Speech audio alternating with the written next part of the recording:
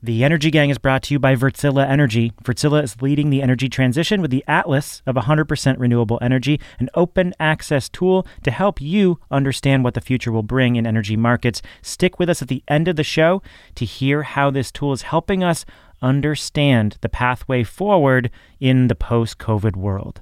The Energy Gang is also brought to you by Sungrow. Sungrow is a leading provider of PV inverter solutions around the world for solar and storage. It's meeting the growing calls for deep decarbonization with constant innovation and decarbonizing its own business. Learn more about Sungrow's cutting-edge R&D and decarbonization efforts at sungrowpower.com. And we are brought to you by CPower. CPower has a new book out. It's called Demand-Side Energy Management in the Time of COVID. It's authored by 19 CPower experts with a combined 300 years in energy experience. It reveals key energy management strategies used by successful organizations during the wildest year of this young century, 2020. If you want to optimize your energy use and energy spend in 2021, you got to download this book. It's at thecpowerway.com/2021. You can also find it in the show notes. Green Tech Media Podcasts.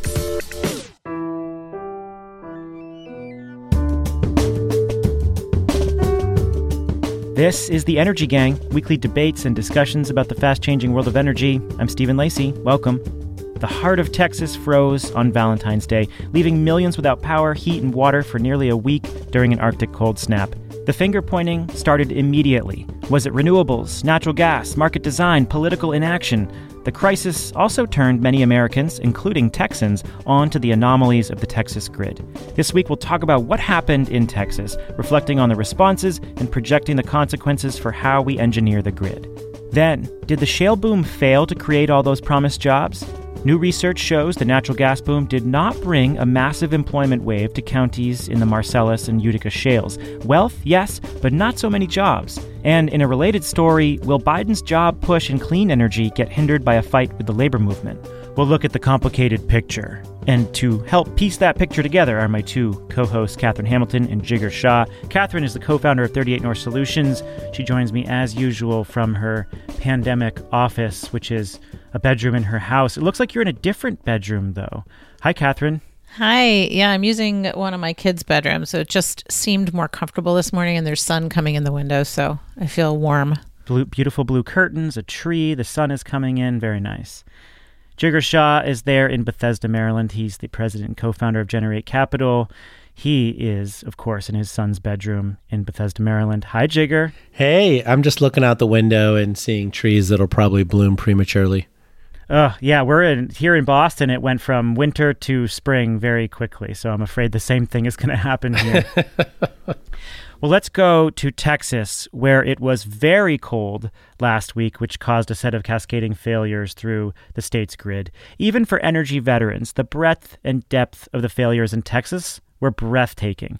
As Arctic air froze power plants, gas lines, and mechanical instruments, the grid was shut down, leaving 4 million people without electricity, unknown millions without heat, and 3 times that many without water. Texas has been through this before, most recently in 2011. Regulators were warned, so who is to blame for the catastrophe? The CEO of ERCOT, the Electric Reliability Council of Texas, Bill Magnus, said Texas was on the brink of something much worse. He said frequency on the grid had dropped so low that if they hadn't shut off all those people's power, the entire Texas grid could have collapsed, perhaps for months. But was it really the fault of ERCOT, the market operator? Or does responsibility go to the regulators at the Railroad Commission, who have authority to prevent some of the problems we saw?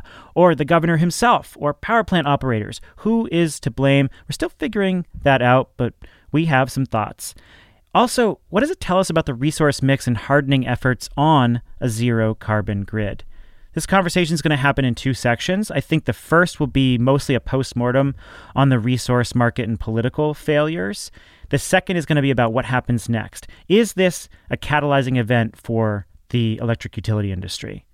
So one image that stuck with me was of houses full of smoke and fires, and this 18-year-old that the Wall Street Journal wrote about. To keep warm, he built a fire inside a ceramic pot in his apartment with hand sanitizer and gasoline. His name is Dalen Cook. So, Catherine, were there any images that stuck with you about people trying to get by, people like Dalen? Yeah, the people burning their furniture and clothes to stay warm was just so tragic. And, I'm lucky in that I do have a lot of family down there. My brother lives in Dallas. My cousin lives outside of Houston. And Dallas really didn't get hit the way a lot of other communities did. My brother's community was fine. My cousin in Dallas came back after about 14 hours of an outage. And I reached out to a lot of other friends, and there was just a lot of different experiences for those that had solar and battery backup. They were fine. But a lot of folks had pipes burst in their homes, and water is so damaging. So there was a lot of that. And then it was so cold that everything froze. So it was so tragic. And my family was lucky, but a lot of other ones were not. Jigger, what about you? Anything stand out for you image-wise, stories? I, like Catherine, have a lot of family down there, particularly in Houston. And one of my uncles lives in a really poor neighborhood in Houston. He moved in 1979 and just hadn't moved. And a lot of the housing stock had turned over, and there were just a lot of houses that had 3 families living in one house. And when you think about, what everybody went through with COVID, there's just a lot of people who, frankly, were already down from 12 months of suffering. And like Catherine said, they had pipe bursts, right? They had things that occurred where you're like, what the hell? Like, after all of this stuff, right? After, we're still in the last 3 months of 2020, as people call it. It was just nuts. I mean, the one thing that I thought was amazing though was how much people use their cars. So there were a lot of people who went in their cars to stay warm. And then there was the tragedy where there was a mother and daughter who died of carbon monoxide poisoning because they left their car on in the garage. They had forgotten to keep the garage door open.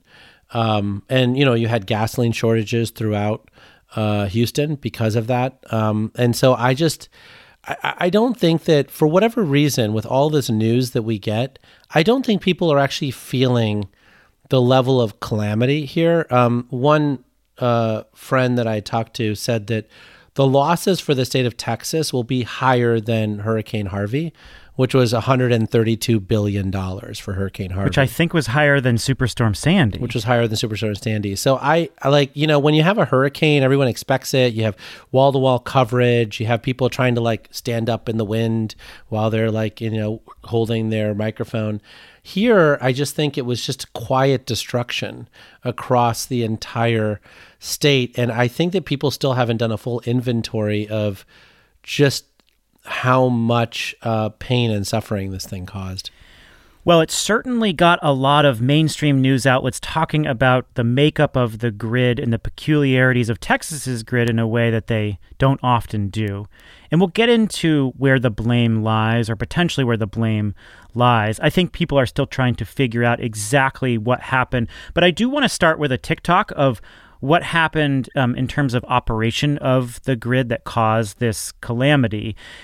A lot of listeners by now will have probably listened to other podcasts or watched cable news or read newspapers about the incident. But just so that we're on the same page, Jigger, can you provide a very brief overview of what exactly happened? As you guys all know, I think by now you have heard from other places a lot of the details, so I'll try to keep it high level. But so by the 12th and 13th of February, we already knew this was going to happen. Right. So weather forecasters had said this was going to happen. I think I even posted it on my LinkedIn that the polar vortex was coming. So natural gas prices had already spiked from $3 a million BTU to $9 a million BTU on the forward price curves. And electricity prices had also spiked. And so the markets had already been signaling that they knew this was going to happen. And people who didn't have hedges in place already were being told that those hedges were going to be more expensive going into Valentine's Day. So we knew that. Separately, ERCOT had the ability to ask generators that were planning on doing maintenance, right? Because this is the time a lot of people do maintenance. Texas doesn't usually have some sort of peak in the winter. That, hey, this is coming, please end your maintenance outage and be prepared. But Texas doesn't have a way to penalize people to do that. So they have a program that says, hey, we'll pay you more if you guys, end your maintenance cycle and come back, right? So that's the context setting. Then you go into the actual event and you immediately started seeing failures. And so you had about 10,000 megawatts or so of failures that occurred mostly on the natural gas side because the coal piles still hadn't frozen, right? And then by the second day, you had coal piles that had frozen, and so they couldn't actually use their automated equipment to bring the coal into the coal plants. And so, but it was mostly, I would say, a natural gas problem. You then had 30,000 megawatts of natural gas outages, right? And a lot of this was also because about 1/5 of the entire nation's supply of natural gas had frozen in lines. And the way that happens is not just through equipment, which is, like compressors and some of that stuff, but also natural gas, when pumped out of wells in the Permian Basin, et cetera, has water content in it. So what happens in the Northeast is that people actually filter a lot of that water out of the natural gas supply so that it doesn't freeze in lines. Texas does not have such infrastructure because Texas did not believe that it needed to pay for such infrastructure. And so you had a lot of gas lines freeze, and that then shut off the total gas supply that came out of that line. So it wasn't just like that one isolated freezing incident, but you had all of that. Then you were compounded by the fact that, which for the right reasons, the retail natural gas usage has primacy. And so if you don't have enough natural gas to go around, it's the generators that actually get shorted the natural gas, not the residential customers who are using gas. To add insult to injury, all of the buildings downtown in Austin and Houston and Dallas were still using natural gas and electricity, even though there were no people in the buildings. And so you had all this load that was using, and it was infuriating, right? Because people on the poor side of the tracks were looking at downtown and saying, why are all the lights on while they're telling me that the lights might turn off? On the nuclear side, nuclear performed really well. The one nuclear power plant that shut down had a freeze in a backup water system. And so they could have actually run through, but, from a prudency standpoint, when a backup safety system has an issue, nuclear power plants are designed to shut down. It took them a few, days to bring it back up.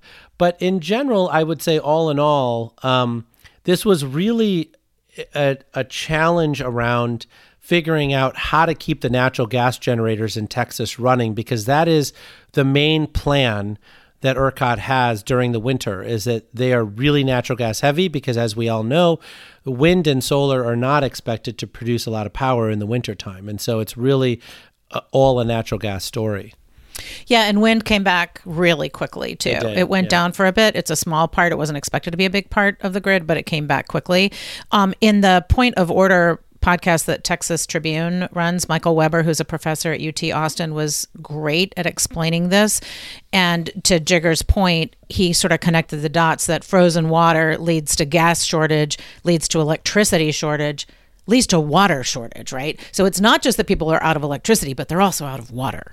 Yeah, Michael Weber is an expert on the water energy nexus, and this clearly showed the dependency of the different sectors on each other, and it caused a cascading set of failures.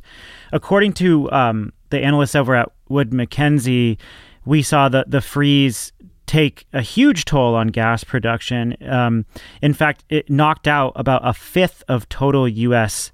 output that was coming from Texas because of the freeze. So just an enormous amount of gas was unavailable to generators. So I guess the question is, who is to blame? And Jigger, in your description there, you said that gas is to blame, and I want to unpack that a little bit. Catherine, first to you, like when this all happened, we saw Governor Greg Abbott come out and blame the wind turbines, and Fox News, of course, was talking about the Green New Deal and what happens if liberals take control. They're going to destroy your grids. Of course, As Michael Weber pointed out on that podcast, actually, Texas has long been under conservative control. It is an independent grid, and the failures we saw was a result of conservative leadership. But just walk me through how the blame game played out as this unfolded, Catherine. What was your perception?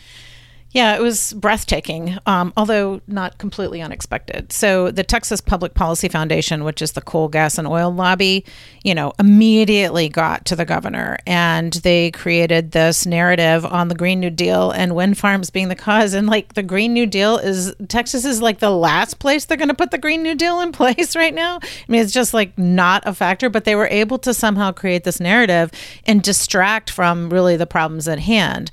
When really, the failures from the top. So the governor, it's a little bit like when Trump did not have a unified response to COVID. This was like the governor not having a unified response to say, all right, people, this is what we need to do in this situation. Instead, trying to shift blame to some sector that was really not to blame at all. And just that leadership in the state was an enormous failure, regardless of what happened down the line. This has happened before. And there were recommendations in 2011 when FERC and NERC put this report together on what happened during the last big Texas blackout. And there have been other incidents too. In 2014, there was another one. But all of these recommendations were not put into place. In Texas, freedom is the main currency, and evidently that has prevented taking care of their customers. Okay, so the real complicated question that people are trying to answer, and Jigar, my guess is that you're going to have a simpler answer to this question, but when we think about who is to blame, there are a bunch of different questions people are asking. Was it the regulators at the Railroad Commission who failed to force generators to winterize? Was it some fundamental piece of market design under ERCOT? Was it the governor who failed to provide leadership? Was it a specific set of resources? We talked about wind turbines. With the actual frozen wind turbines we saw was, it was a fraction of the expected generation by ERCOT. And in fact, the frozen natural gas plants were, it was, I think, 45% of generation or 50% of generation. We saw a kickoff line. So there's sort of the market design and regulation question that people are trying to figure out.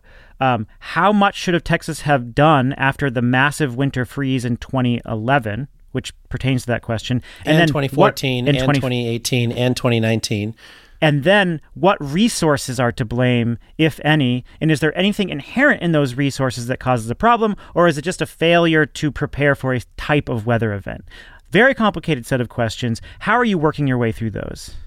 So I think you always start with intent, right? The intent of the Texas grid and the regulatory posture that it takes is to have the lowest possible cost for industrial uses, right? That is the intent of the Texas market. And from their perspective, having power outages or having issues during certain times, whether it's high air conditioning days or cold snaps like this, is acceptable to meeting the ultimate challenge, which is around the lowest price, right? So I think we have to start by saying that we can't be optimizing for something that they're not optimizing for, right? If we're optimizing for 100%, electricity reliability and figuring out how to help the poor, et cetera, and they're not optimizing for that, then you can't be surprised when the system that they created doesn't optimize for the outcomes that you are trying to optimize for, right? So let's start there, right? Now the question becomes, when you think about what failed here, right? Obviously generators failed due to lack of investment in weatherization. And so we can talk about how you force people and how you force companies to weatherize in a structure like this, where they have no ability to force people to weatherize, right? And the legislature doesn't really want people to weatherize. But the other piece of this is that there were certain systems that failed that they did not expect to fail, right? And that is why I lay the blame almost entirely on the gas industry.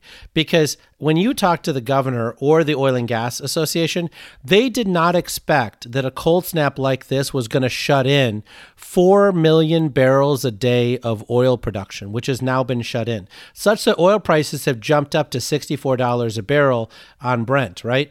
And so this is not an outcome that the oil and gas industry expected, right? Just looking at this from their own selfish best interest, they would have wanted the infrastructure to be hardened so they could make money on 4 million barrels a day of oil production, right? Separately, they would have wanted the natural gas coming out of those wells to actually be flowing down pipelines. And right, so the fact that there are parts of this system that failed that they did not intend to fail. There are also parts of this system that they all thought, and when I say they, I mean the governor, I mean the Railroad Commission, I mean ERCOT, that they thought was acceptable losses within the market structure that they have chosen to pursue, right? And we need to separate those two out and argue them differently, right? So the part that they didn't expect was just bad planning. And that is what governments are supposed to do, is to plan so that things that they didn't expect to fail, they actually had real processes, procedures, regulations that the legislature passes to make sure they don't fail. And then the things that they did expect to fail, which are these grid interruptions that they've had in 2011, 2014, 1989, 2019, 2018, right? That all of those things, it may not be acceptable anymore to allow those things to fail regularly because so many people were hurt and dozens of people died.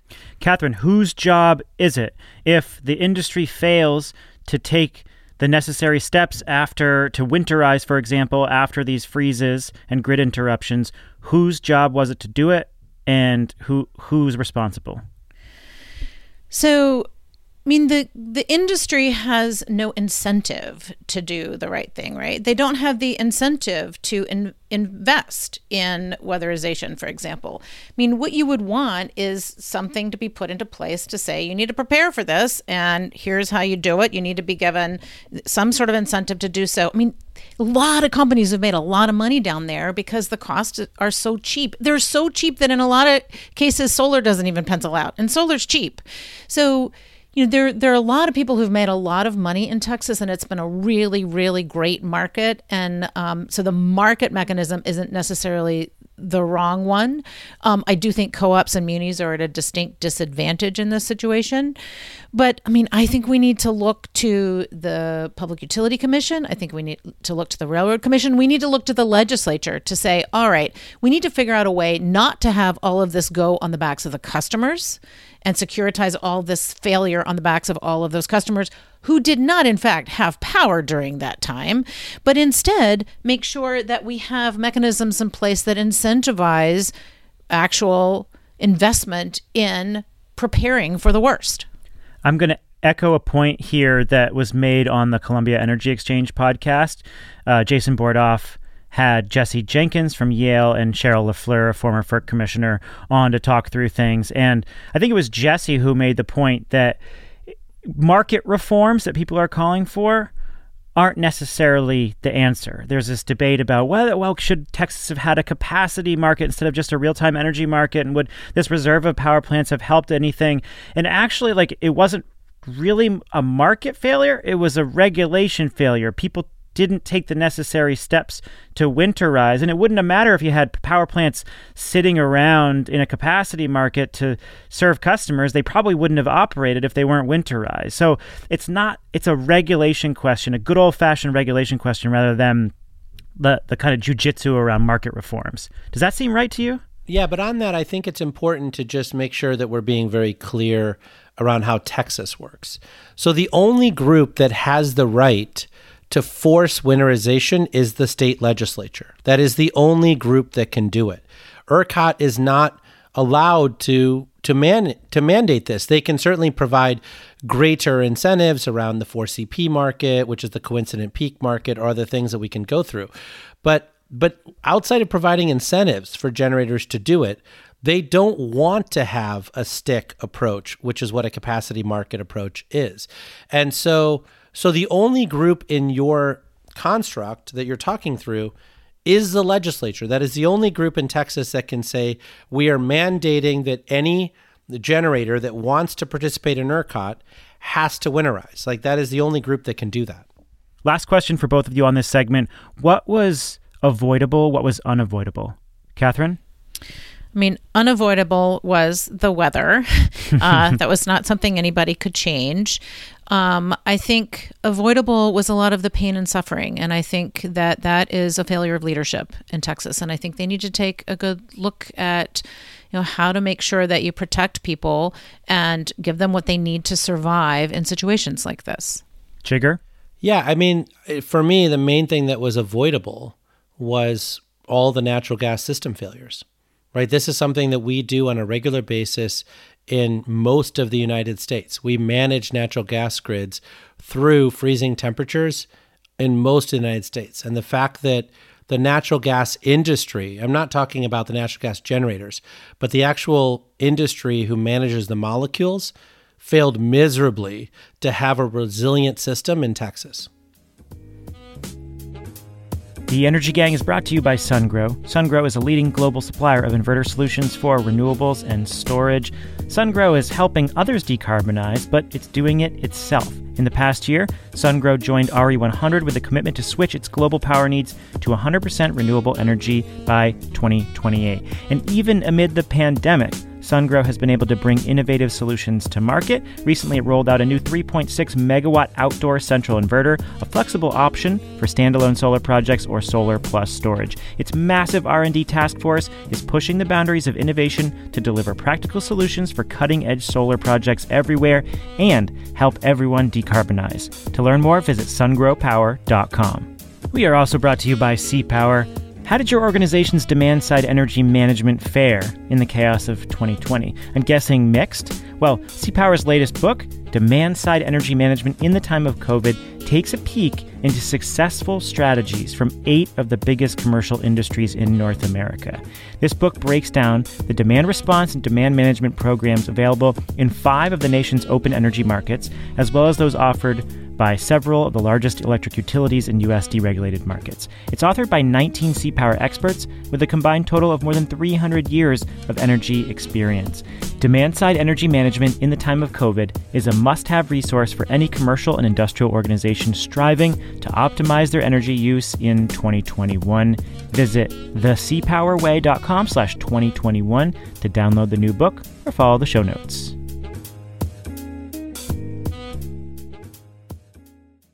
Let's look closer at the long-term consequences in Texas and beyond. When the jet stream wobbled, sending Arctic air blasting across Texas, demand for electricity surged to 69,000 megawatts. That's more than the state's worst-case planning scenario. And then 30,000 megawatts went offline. A lot of that could have been prevented if power providers prepared for winter, and the natural gas industry had winterized as well, which we discussed in the first segment. But how do you actually do that in a place like Texas? What should have been done? And while extreme events like this will happen more often on a changing planet, they may still be years or perhaps even a decade apart. What does that mean for grid hardening and market reforms all over the country? How do you strike the appropriate balance? The moment is right to ask these questions. We actually have an administration that is going to try to spend lots of money to harden grids, upgrade infrastructure, and accelerate zero-carbon resources. So I want to talk about the industry impact, how you make these trade-offs, how we actually plan in this new world. I do want to look at, some lessons learned from the aftermath of Superstorm Sandy. We saw this legitimate effort across the country to ramp up more smart metering, storm response coordination, communication efforts, the way the industry comes together to respond to these events faster. Catherine, do you think we'll see something similar happen here? So there are a lot of smart meters in Texas, and you can go to smartmeterdata.com and you can look at your data. So there are a lot of tools for customers now. The problem I see is that there are not as many incentives on that side of the grid. So I think one of the things we have to think about is making sure that we have value streams to access for distributed resources. Demand response shows up but there's just not a huge market for it. There's a very low budget in the Texas system for demand response. And yet demand response saved the Texas grid in 2014 during the polar vortex, and over 100 hours of demand response. I talked to just one of the demand response providers down there, and they said they called their customers for over 100 hours of curtailment during this last week. So demand response is one thing that needs to be incentivized. We need a lot more on the edge of the grid and really accessing value streams. We have the tools to do it. The issue is making sure that customers are able to, and retailers and other providers are able to really implement those. And I would say this is like the one place where Texas and California, and I know they don't like to be used in the same sentence as California, are not dissimilar in that both of those states have relied much too heavily on centralized infrastructure and much less on distributed. And I think if we get more of a distributed infrastructure and really incentivize distributed energy resources and microgrids in Texas, you're going to find a lot more hardening of the grid than you had this time. Yeah, that's a super interesting component of this. I'm really interested in thinking about the industry-wide impacts. So if you imagine what happened in New York, New Jersey, and Connecticut in the wake of Sandy, they threw a lot of money behind microgrids. Con Edison in particular became kind of the first climate utility. They had to harden their substation infrastructure. They had to come up with a new plan to prepare for sea level rise. It really changed the way the utility started thinking about long-term planning. And then, of course, in California, after the Camp Fire and the subsequent fires there, PG&E has become another climate utility where it really has to start thinking about climate preparedness and risk in every part of its planning operations, because as we see, the human and economic consequences are dire, and they're facing those threats ongoing all the time. And then now in Texas, I wonder if we'll see something similar. Does this kind of change the framework for the way we think about utility planning, market planning? Well, Texas is harder because remember, Texas is not only deregulated into two entities, it's deregulated into three entities. So you actually have a grid operator, you have, the wholesale power market, right, the generators, and then you have the retailers. And so getting all three of them to coordinate with each other and figuring out what pocket to take that money out of to implement these, visions of grandeur is really difficult to do, right? And so the vast majority of the suggestions that I think will be made will be supply side suggestions, right? So these are weatherization of ERCOT infrastructure. So for instance, they have this this market called the 4CP market, which is the 4 coincident peak market. So when you have 4 15-minute periods where the grid is going to hit a peak, and this is only in June, July, August, and September, because they didn't imagine it would happen in the winter. You get paid if you reduce that demand. So if you're able to shed load at those 4 periods of time, then they'll pay you a huge amount of money the following year. And so that's the mechanism by which a lot of these microgrids or distributed generation resources get paid. So like Enchanted Rock or some of these other companies that we've talked about, the way that they get paid is through these 4CP payments and figuring out how to help Walmart or HEB or some of these other customers reduce these payments, right? So that's the first suggestion I'm sure the market will suggest. The second one is building out transmission lines. I can't imagine that happening because that would then subject Texas to FERC regulation, which I can't imagine that they would possibly want to have happen. But right, well, build out cross-border transmission lines, you mean? That's right, to New Mexico and SPP, power zones. And then the third is adding more capacity, right? So you could imagine them adding a capacity market where you set a reserve requirement, right? So every load-serving entity would have a resource adequacy requirement, say 15% on top of the base.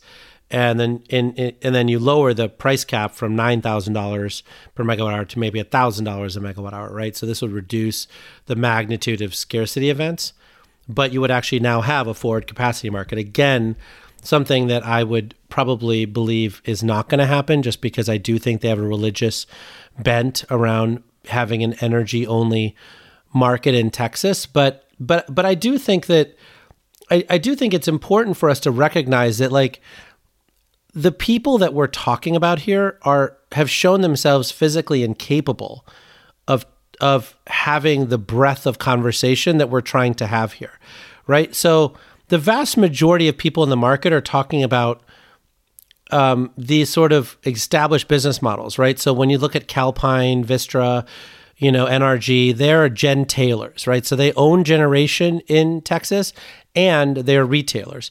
And most gen-tailers had load that came offline, so they had to pay the $9,000 a megawatt hour to meet retail load. So each one of those companies are probably going to lose $300 million, and that's why their stock prices have gone down, and they're going to have to settle. But like a lot of the small retailers will go bankrupt, and they are protected by credit sleeves from like Shell and BP. Shell and BP are going to have to pay on behalf of those small retailers that go bankrupt all the losses that are incurred.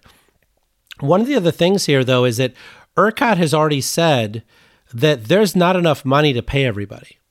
So people didn't pay the $9,000 a megawatt hour. They incurred the $9,000 a megawatt hour. And so ERCOT has put a freeze as of today on anyone sending out electricity bills to consumers. And they are going to have to figure out how to sort this thing out. So when you think about all of these conversations and all of these solutions that people are talking about, they're all in the wholesale part of the business. There's not a single person that I've talked to who is talking about how you use microgrids or distributed generation or other things to solve this problem, right? Except for on the margins, which, again, to Catherine's point, is very similar to California. Yeah, and I would just say on the grid ties, if you could cut a deal somehow where ERCOT could still not be in FERC jurisdiction, but you would have ties to the rest of to other grids, I mean, maybe there would be something to be done. It just seems ludicrous that they aren't tied, especially when Texas has an enormous wind and solar resource that they could be exporting most of the time and making a ton of money off of. And then just when they absolutely have to have it, make sure that they can get power elsewhere. Now, granted, there were some areas of the country like Louisiana was having some of the same, Mississippi were having a lot of the same issues with cold weather, but you would still have a much better system and a much more hardened system. So I wonder if there's some deal to be cut with the regulators on this so that you can actually build out and tie to other transmission systems. Yeah, that is more likely. But the kind of ideas that I think are highly unlikely, but 99% cheaper, is that when you think about smart meters, right? Today, if you don't pay your bill, the utility doesn't come out to your building and lockbox your meter. The smart meter actually has an ability for you to send a computer signal to the house and shut off their power. So you could imagine that they could have actually instituted rolling blackouts throughout the region in a more equitable way. Instead, they basically said, you don't get power, you get power. Because your circuit has a hospital on the circuit. Your circuit doesn't have a hospital on the circuit. Therefore, you're out of power. Like this whole thing where we basically 10 years, 12 years after we funded all of the deployment of smart meters, nobody has paid for the software by which to actually brown people out 6 hours at a time in a rolling fashion so no one freezes to death. But instead, some circuits don't have power for 50 hours, and some circuits have power through the entire thing because they're on a hospital circuit, is ridiculous. And these kinds of solutions were precisely what was proposed in all of the orders with the Public Service Commission when smart meters were installed. These are the things the utilities said that smart meters would enable. But God almighty, if the utilities are actually going to unlock any of these abilities to get data out of smart meters or actually like use the full functionality of smart meters. Catherine, how does this intersect with the Biden administration's plans? Again, going back to Superstorm Sandy, I think what we heard from the Department of Energy was a lot more talk about grid resiliency and grid hardening. And so eventually money was deployed for that aim, and it truly changed the way that investments were made and the way programs were structured. Does this have a direct influence on the way the Biden team starts thinking about infrastructure development? Yeah, I do think in some ways, certainly having a resilience metric of some sort to understand what the value of that is and being able to monetize that. The other thing that will very likely happen is that FERC and NERC will have a lot of conversations and probably produce a not dissimilar report than one that was produced in 2011. Again, they don't have jurisdiction over ERCOT, so that may or may not go anywhere, but there will be a lot of discussions. There will be hearings on the Hill. And so this will get wrapped up in a much more national discussion on what does resilience look like. And certainly for Biden, and for the world, this is wrapped up in climate. This is about a climate crisis over which we don't have any direct control on a day-to-day basis, but we have the ability to mitigate over the long term. We also need to be able to look ahead at what could happen rather than behind at what has happened, because things are changing and we need to be able to adjust and adapt to how is this going to change and how do we build for the future, not for the past. And one of the things that I think we need to revisit broadly out of this Texas situation is that when you look at the role that ICF plays, the role that Clear Result, Alliance to Save Energy, all of them have bought into this false notion of cost effectiveness formulas at the utility. So they're like, well, building this generator is cost effective, but doing energy efficiency in this person's home doesn't pay for itself out of some weird-ass formula. When you look at the macro picture, it's 90% cheaper to weatherize someone's home than to harden the grid. And so we're in a situation right now where it is always better to help rich people ensure that their assets are worth more in the future than it is to help poor people weather these storms. And that formula has to change. Let's finish by looking at competing visions for energy jobs. In 2010, the American Petroleum Institute claimed that natural gas jobs across the Marcellus Shale in New York, Pennsylvania, and West Virginia would create 280,000 jobs. Industry estimates put job creation across the Marcellus and Utica Shale formations at nearly 500,000 jobs. But a new report from the Ohio River Valley Institute shows a much different picture. The researchers looked at job growth between 2008 and 2019 in 22 counties that made up 90% of natural gas production in those states that I mentioned. And they found that jobs only grew by 1.7%. Meanwhile, the number of jobs grew by 10% nationwide. Now, GDP in those 22 counties went up by a lot, 55%, but the jobs did not materialize. So this raises two questions. How good has the fracking boom really been for workers? And if we're once again going to emphasize a massive increase in clean energy jobs under a Biden White House, could we see similar shortcomings? What are the tensions at play for his agenda? Let's start with the Ohio River Valley Institute study. Again, it looked at 22 counties most deeply involved in natural gas. Those counties saw huge increases in GDP, but not the promised jobs. Catherine, what were the top-level findings here? What are they saying happened? Yeah, and this is all based on federal data from the Bureau of Labor Statistics. So in those 8 counties, the gross domestic product grew, but the communities did not reap the benefits. And that's because labor, materials, equipment are sourced outside of those counties. And so while the industry grew in Frackalacha, as you might want to call it, there were not as much growth in jobs, in personal income gains, and in population growth. And you're doing this all at the expense of the environment and public health because of the type of industry we're talking about. Yeah, in general, I think this report asked a question that none of us asked, which is basically they were like, how many specific jobs were in the counties that produced the gas? And I think the answer is very little. A lot of people came in from out of county to do the work, stayed in motels and hotels, and then left the county, right? And so, fine. I don't think we're disputing that the oil and gas industry created jobs in the United States. I think this report is simply saying that they didn't create a lot of jobs in those particular counties that were impacted by the wells, right? And so they got all of the environmental degradation, and the landowners and mineral rights owners got money, but they didn't get the job creation in those counties, which I think is completely true. I don't quite know what they're trying to say, though, as vis-a-vis like renewable energy, for instance, or other things. We're going to have similar situations with renewable energy where we build a 600 megawatt wind farm in a county and we'll bring a lot of specialty labor into the county to do the work, and those people will leave, and there'll be a couple of full-time people who live there who manage the wind farm, and the county will get, money every year in property taxes, right? So I'm trying to figure out what they would rather have happen. And I don't think energy resources work this way.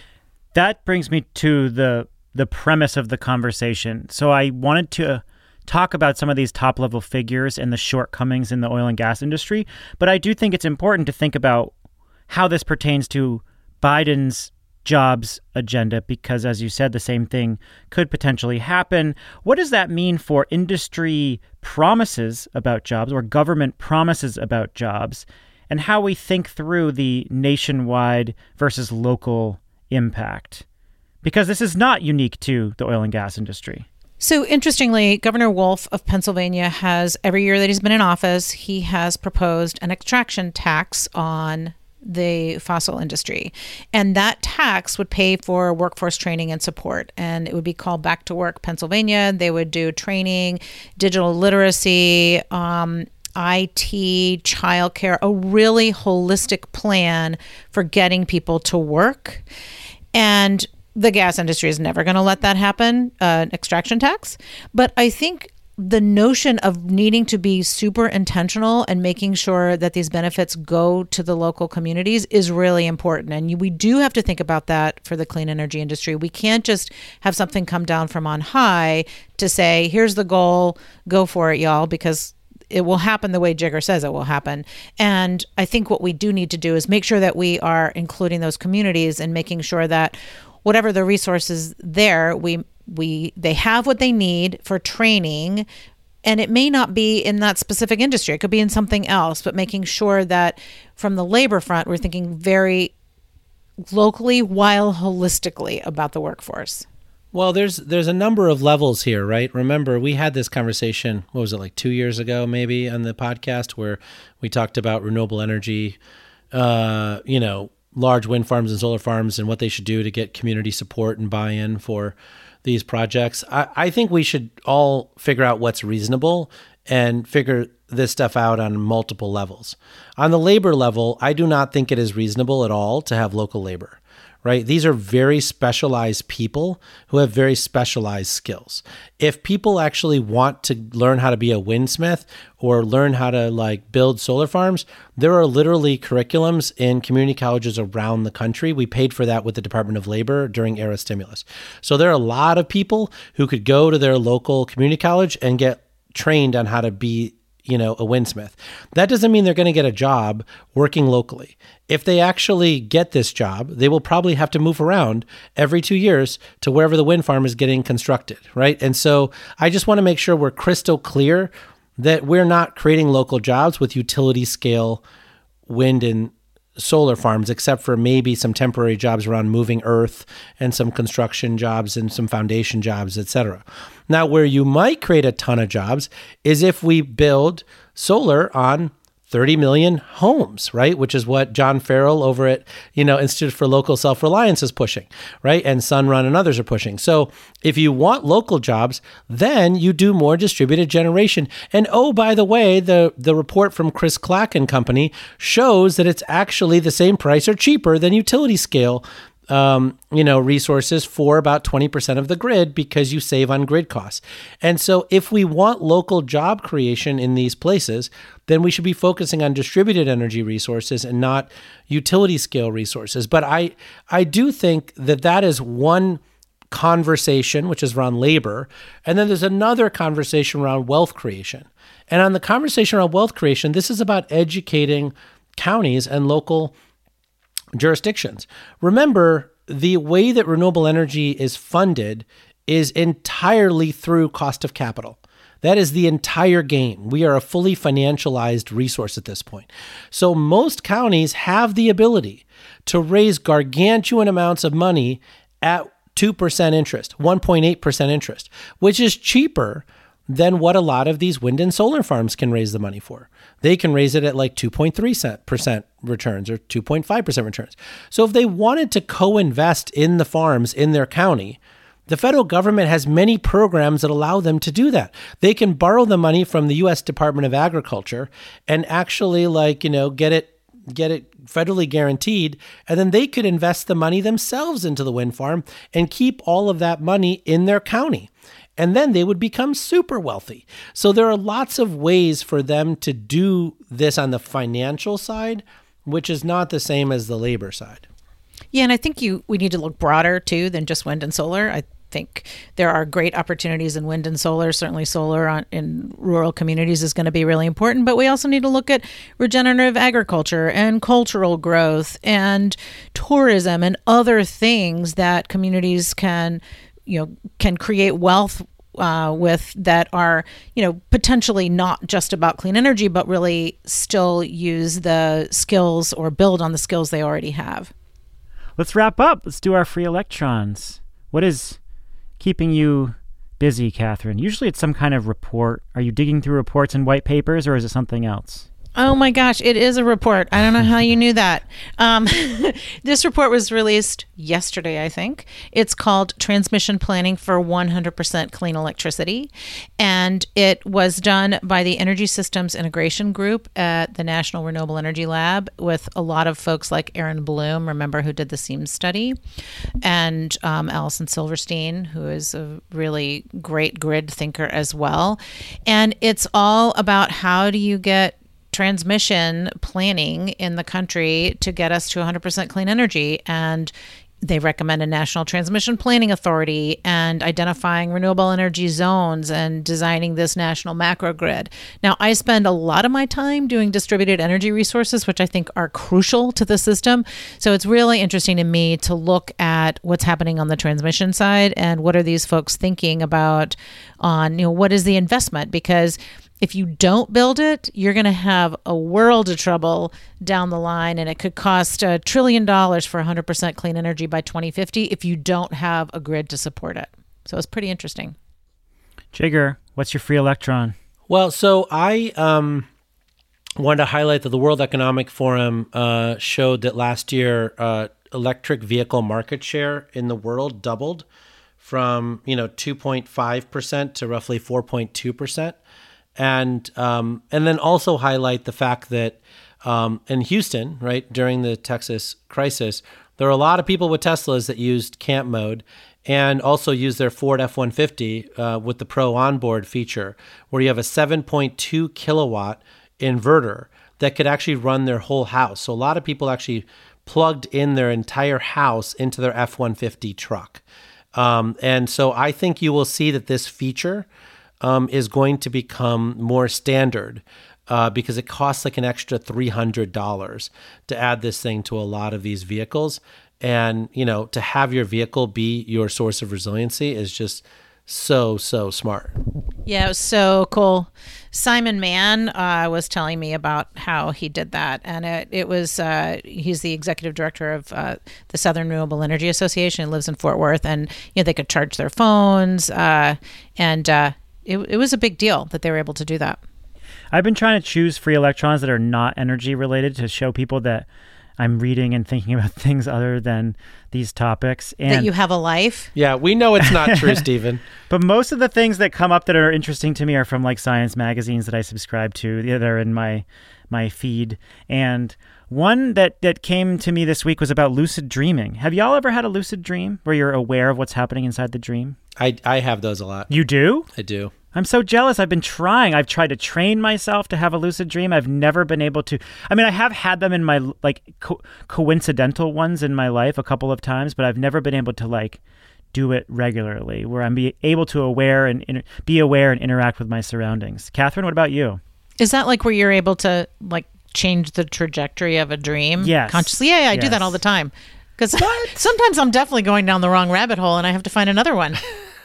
Is there some sort of benefit to lucid dreaming? Well, it turns out you can communicate with the outside world potentially. A bunch of researchers, there were 4 independent teams in France, Germany, the Netherlands, and the US, and they brought together a bunch of people who could actively lucid dream train themselves to do so, or people who have had a lucid dream in the past. And they asked a set of 158 questions to these dreamers. And as it turns out, the folks who have had a lucid dream or who regularly lucid dream were able to respond to the questions in their dreams almost 19% of the time. And many of them would wake up and have a recollection of the questions, and they were integrated into the dream in some random way. Like someone would tap out math. They would ask a math problem, and someone like tapped out the math problem on a desk. So I just thought that was so cool because it shows that you can actually link between your dreams with the outside world, potentially. I feel like this is going to be somehow linked to the spinach sending emails. Wait, what is that? I don't even know what you're talking about. You didn't hear about No. It's an MIT study that like spinach can send chemical signals and send emails. Oh, wow. I thought you were going somewhere different, Catherine. I thought you were going to tie this to the psychedelic drug movement that seems to be taking off around the country with like mushrooms being legal in DC, I think, now, and a few other places. Well, I will tie We it could go back. that direction if you want.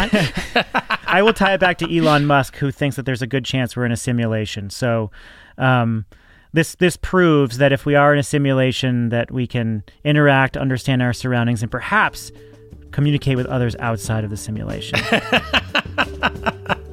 Well, I think that's going to do it for this week's show. The Energy Gang is a production of Postscript Audio. Thanks to Ingrid Lobet, our senior editor. Catherine Hamilton and Jigar Shah are my wonderful co-hosts. I am the executive producer.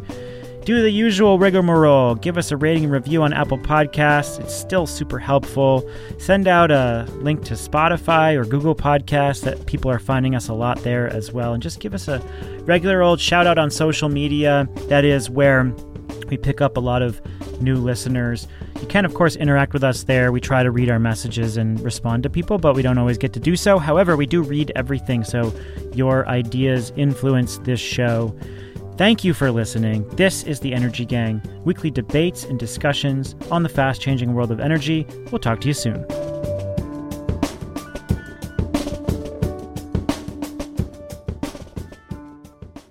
And now for some bonus content. As we get deeper into 2021, we're looking at the dramatic ways that COVID has accelerated or could further accelerate the energy transition. Sarah Kuyala loves her job. She gets to peer into the future and ask, what will electricity markets dominated by renewables look like? It's really nice to be part of that team because in a way we have a chance to look into a crystal ball by doing this kind of analysis and modeling of the future systems. You've heard Sarah on some previous episodes. She's the head of business development at Wärtsilä, and she leads a 10-person team that models power systems. We get quite good and interesting insights on how the energy transition is going to develop power systems, what kind of technologies are in there, and what kind of phenomena we start to see as more renewables enter the systems. They create sophisticated maps of how different kinds of investments will grow clean energy capacity around the world. And so now that the U.S. government is devoting tens of billions of stimulus dollars to energy infrastructure, we wanted to ask Sarah, what kind of future could those investments lead us to? But before we peer into the future, we have to start with lessons from the last economic crisis. There were a lot of funds directed toward renewable energy. How did those investments play out, and what can they tell us about why it's so important to direct funds to clean sources of energy? Well, I think the previous crises have also provided the push for improvements on new technologies and therefore have enabled further cost savings and technological development. Now, the interesting thing about the utilization of this stimulus money, whether it's in the United States or in every other world, is that the renewable energy already makes very good commercial sense. They are in most parts of the world the cheapest source of electricity generation, and there are no need as such for governments to subsidize those investments directly. The way Sara sees it, stimulus spending alone doesn't get us all the way to economy-wide decarbonization, but governments and policymakers can create a pathway for private companies to make additional investments in tech and infrastructure that can eventually get us to this goal. The interesting and important part is for them to kind of provide the grounds that allow for required investments into flexibility to come in that will support the renewable energy integration and therefore fast track the energy transition towards low-cost renewable energy sources. And so this is what Sara's crystal ball is telling us. Her team's models point to the need for investment in both renewables and flexible generation, like batteries and power to gas. Other companies can piggyback on these technologies to make deeper investments in new capacity. Those technologies are still today not commercially feasible. They are technically available, but those technologies are also quite modular in nature, and we can expect to see similar cost reductions there. With those elements, we should be quite well in track on the way towards the energy transition for 100% renewable energy. It's really important to bring out both of these sources for flexibility, both storage and then flexible generation. We will see both types of flexibility in all power systems, both starting from today and even in the final 100% renewable energy systems.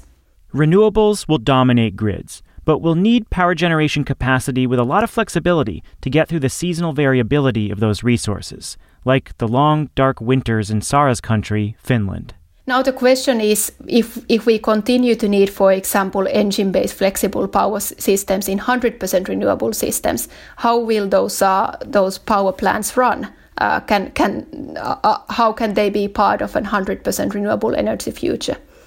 And I think this comes then to the energy transition from the fuel point of view.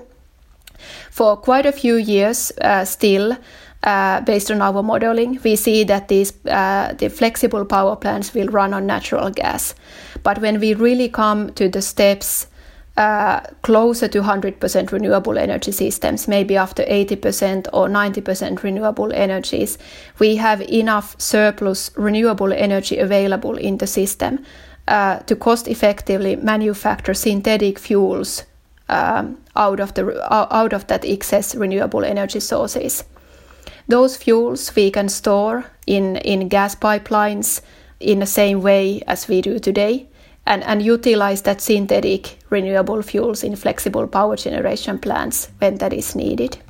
Well, Sara, thank you very much. A lot to be hopeful for here.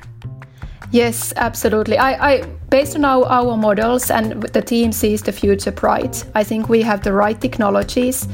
They are becoming very cost effective, and 100% renewable energy systems can become a reality.